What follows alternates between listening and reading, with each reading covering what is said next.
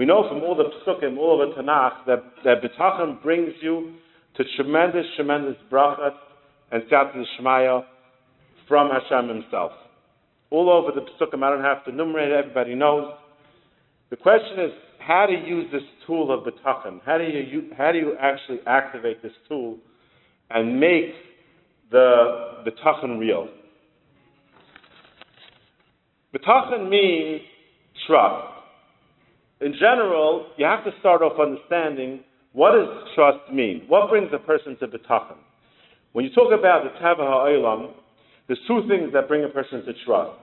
You have a relationship, like a child has a relationship with his parents. So the child, he trusts in his parents. He sees the chesed his parents do for him, have the care for him. So he's Bitachon. He doesn't have to work on it. He sees his parents' chesed, he's Bitachon. The other concept of trust is that we have trust in the teva, the way things work, right? We're not scared to go on an airplane. We're not scared to go in a car. We trust in our bank account. If we have a lot of money, then we're happy. So there's things in this world that we trust in, that we build trust in, because we see their function. So we're accustomed to think that what we're trusting in is reliable, and therefore our minds relax when we see things working out, and we gain Bitachon in it. But it's really, all the Bitachon that we have is really a mistake, because really, with all the things of Bitachon is really Hashem. What does that mean? That means that's really all Hashem in the relationships and in the circumstance and the teva. What does that mean, it's all Hashem?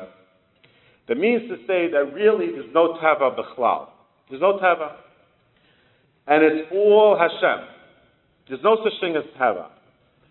Teva just means the way Hashem runs it on a regular day. That's what it means. There's no such thing as teva, that it comes out that all the things that we're relying on is all Hashem. A child's relying on his parents, it's Hashem. It's Hashem that's activating it. Hashem making it happen. It's all Hashem. A person's relying on his bank account, Hashem's putting the money there every second. Amazon is running, you think this big shot on his top is running the whole Amazon, it's all Hashem running it. He can't do anything. He just does a little few things and the whole thing runs. Who holds the whole thing together? So every single thing that we're Bitachon is really Hashem. So the avodah of Bitachon is to start realizing that side of relationships and all the other things of Bitachon is all Hashem making it happen.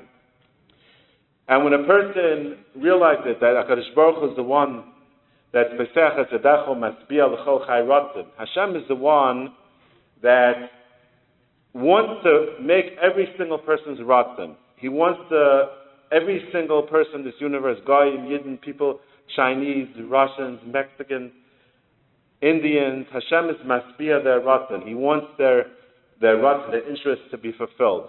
Like the Medrash Rabbah says, the Ratzon Kol Echad V'Echad.